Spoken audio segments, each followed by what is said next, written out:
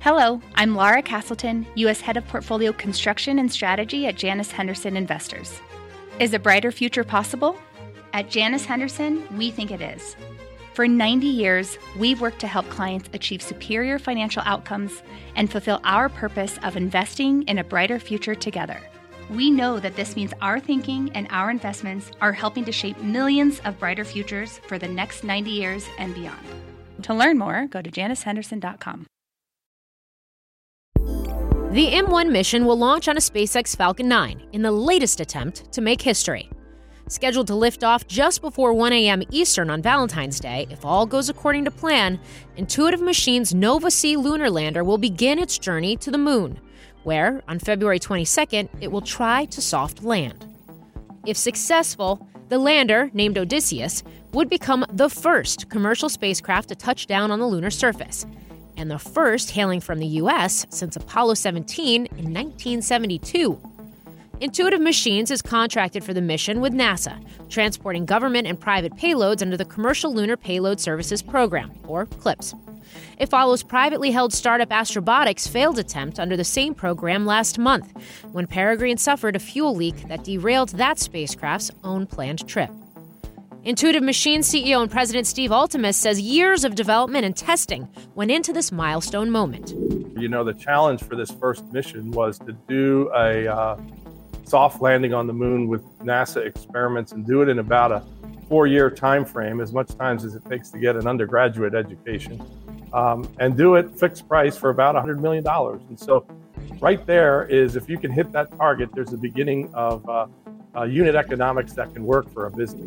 Intuitive Machines is publicly traded. It's a small cap stock with a market valuation of roughly $500 million that went public a year ago via SPAC.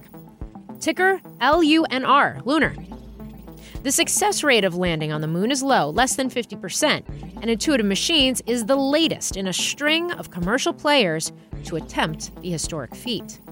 On this episode, Altemus discusses what's at stake with this IM-1 mission as Intuitive Machines aspires to become an infrastructure player in the emerging lunar economy. I'm Morgan Brenna, and this is Manifest Space.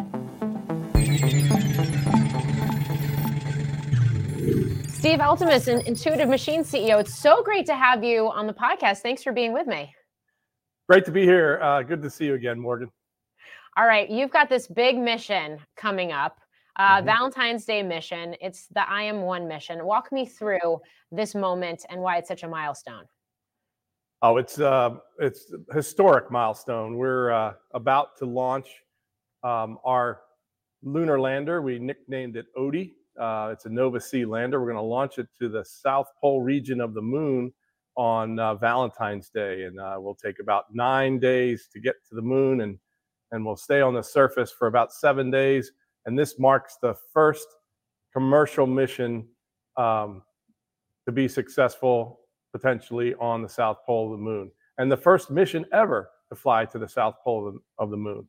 So we're very excited about it. The team is laser focused, and we're just doing the final checks with the interface between the lander and the Falcon 9 rocket to make sure it gets off the pad safely.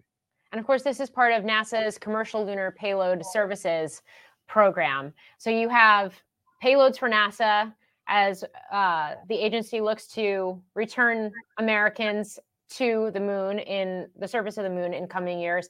And you also have commercial payloads. I guess walk me through what that mix looks like and what is at stake in terms of some of the experiments and some of the aspects of the mission that will take place, assuming a soft landing. Well, I think that's the most important objective for all of us, is to do a soft landing in the South Pole region of the moon, which, like I said, was never been done before. We have 6 NASA payloads and 6 commercial payloads. Very exciting payloads. The ones that NASA has chartered us to fly to the moon are the ones that study essentially the environment and conditions at the moon that we can expect when humans get there. For example, we'll study the dust plume as the rocket motor interacts with the surface of the moon, and what that means for future landing pads and habitats and equipment on the moon. They want to know how that dust behaves. We'll study, we have a couple of navigation instruments an RF navigation instrument that will power up on the way out to the moon that helps us with orbit determination and pinpoint accuracy for where we are en route to the moon. Excuse me. And another one that does a laser Doppler that actually tells us the speed across the surface of the moon as we're approaching to land. Very exciting. The last one I would say mention is one that deploys these antennas from 4 sides of the vehicle, and those antennas measure the radio frequencies that are just ambient around the moon, and that's never been studied before. So that'll be an interesting piece of science. The commercial payloads are just exciting. We have our sponsor and engineering payload in Colombia, where we're testing their Omni heat shield material on the side of the lander. That's really a great partnership that we've celebrated with Colombia. And we have an art project, Jeff Koon's art project, where we're taking up 125 of his figurines that he'll then sell. One copy's on the moon and 1 copy's on Earth, and you get the copy on Earth. It's pretty exciting. And then several other payloads, commercial payload. One in particular will take a picture from the South Pole region of the moon and take a picture of the center of the Milky Way galaxy, which is the only picture, the closest picture to the center of the Milky Way galaxy. So that should be transformational. And then my favorite payload of all is my alma mater, Embry-Riddle Aeronautical University. They built a payload to eject a camera as we approach the surface of the moon, and that camera will fall to the surface and take a picture, an actual dynamic picture, series of pictures of us touching down on the surface of our lander. So that's the first selfie of a lander on a celestial body. So I'm really excited to see what that footage is going to look like. I am too. So I want to go back to this idea of a soft landing, because we know it's hard. We've seen it happen. We've seen it happen unsuccessfully and successfully. We know landing on the moon in a soft way is very challenging. Case in point, what we saw with another commercial company recently as well, Astrobotic with their lander. So what's at stake in terms of being able to pull that off? And I guess how do you plan for that? Well, what's at stake is, I think, ultimately we have to knock that barrier back to where we as a commercial businesses can actually achieve something like reliably landing on the surface of the moon. We've done it in a way that is pushing the boundaries of cost or access to space, pushing the price down. And hopefully we haven't pushed it too low to where we've taken undue risk. We've done an incredible amount of testing. We've fired the engine in our test stand. We fired the engine on the lander itself. We've done over 10,000 seconds of engine firings to make sure that engine's going to work for us. That's one we build in-house. We've done full functional testing on the vehicle to make sure every valve moves, every wire goes to every sensor is perfectly aligned, and every thruster fires. So you just had to do incredible amount of testing to make sure that the vehicle could withstand the harsh environment of space, the hot and cold of pointing to the sun and then moving to the darkness of space.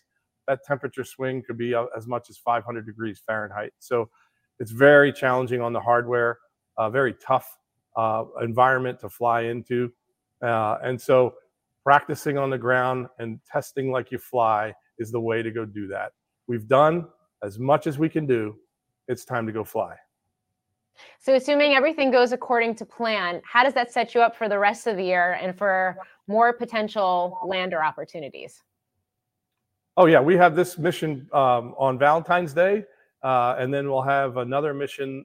We're finalizing the launch date on that. Should be in the November timeframe, and that's another mission to the South Pole, and then a third mission that will go a year from this month in February. So we have our spacecraft in development here in Houston. We have one at the launch pad and 3 spacecraft here in Houston being constructed. So it's a busy time for us at Intuitive Machines. It's pretty incredible that we're starting to talk about an emerging lunar economy, and I just want to get your thoughts on what that looks like, how that grows, and what that addressable market could ultimately look like. We know it's government led right now, but the commercial piece of this, how that continues to evolve. Yeah, today NASA and the government represent about 80% of our business, and 20% of the business is commercial.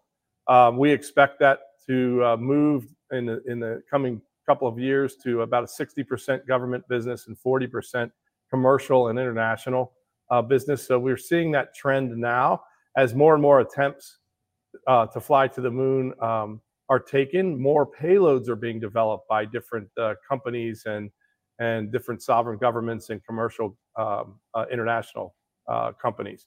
So that's exciting to see the burgeoning economy.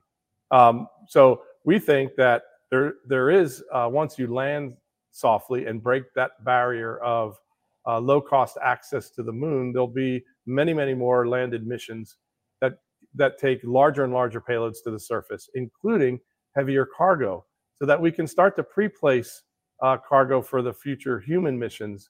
The Artemis program has announced a slip out about a year for their next mission, and that'll move to the right, we expect. And companies like ours will have to fill in to continue to land on the moon and do research at the moon and to establish the infrastructure like communications and navigation and bring up the cargo that's going to be needed before the humans step foot on the moon. And I think that's a great place to be as a business, to be supplying equipment and infrastructure to the moon and offering that as a service.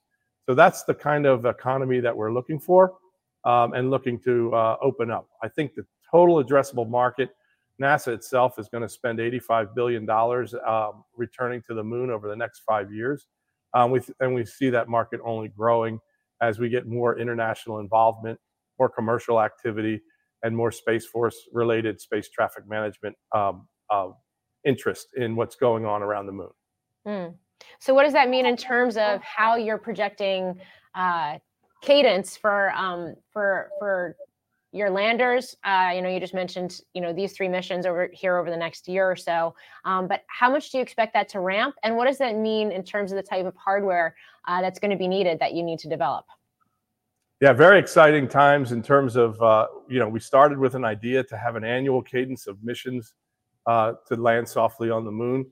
Quickly, that's grown to where our Nova-C lander can take only so much payload, 130 kilograms, to the surface. We needed to scale that. So we have a Nova-D lander in development that'll take anywhere from 750 kilograms to 2,000 kilograms of payload to the surface. And that allows us to build infrastructure like a lunar rover for humans. The LTV program NASA had put out as a procurement, and we bid on that.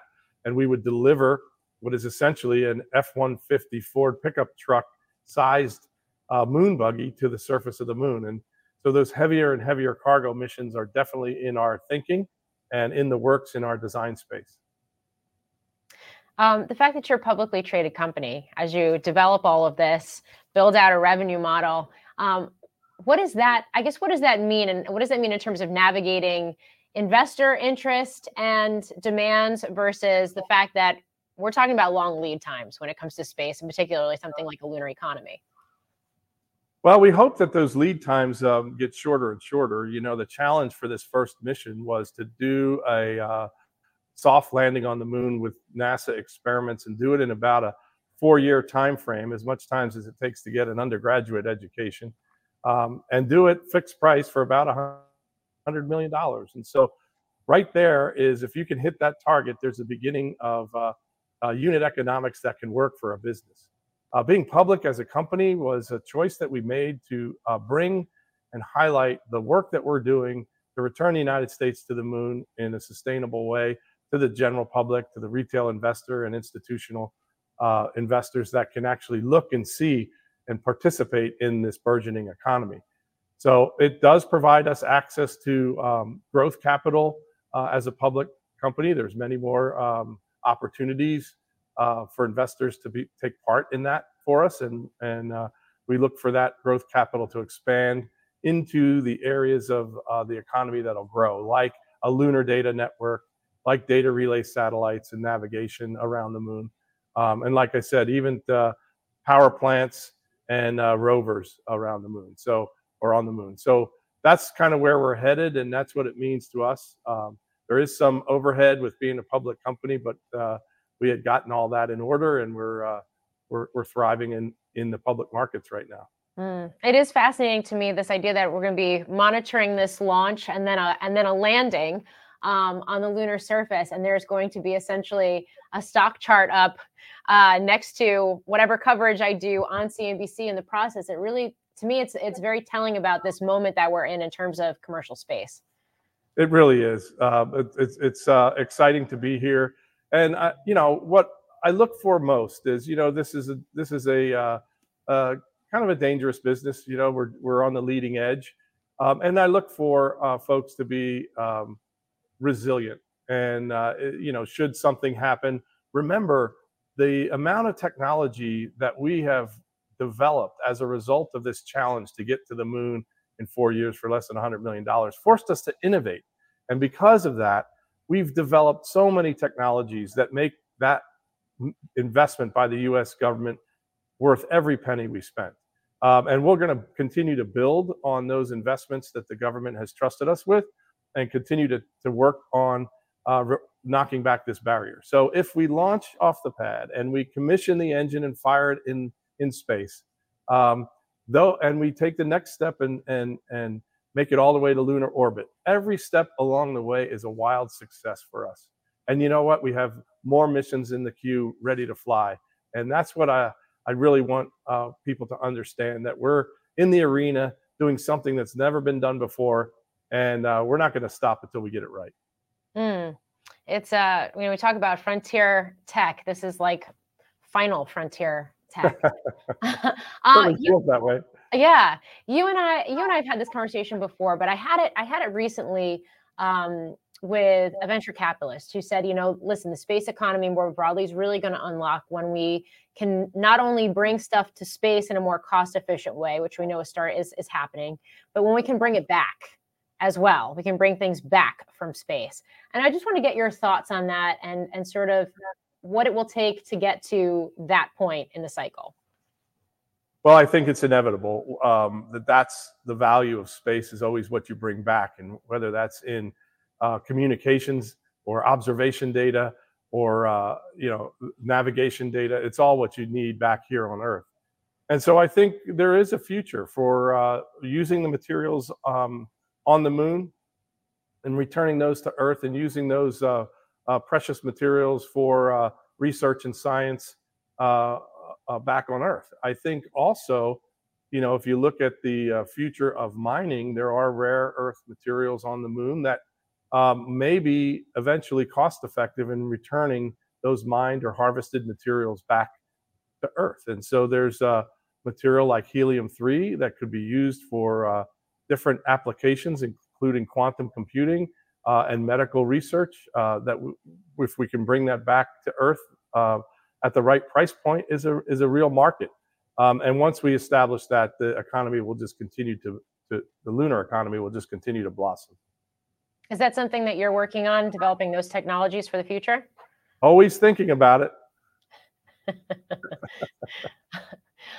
Anything else to keep in mind in terms of this upcoming mission or Intuitive Machines and the game plan here over 2024? Well, I think for this mission, it's a great offering to celebrate a successful launch on Valentine's Day and give that as a gift to our significant others. So that's something that is really neat. And by the way, this launch is a year to the day since we went public as a company.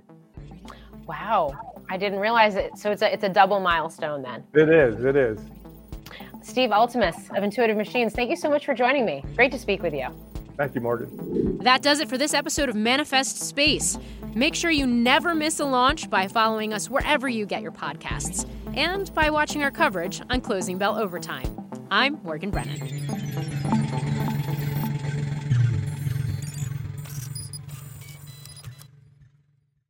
This podcast is supported by FedEx. Dear small and medium businesses, no one wants happy customers more than you do.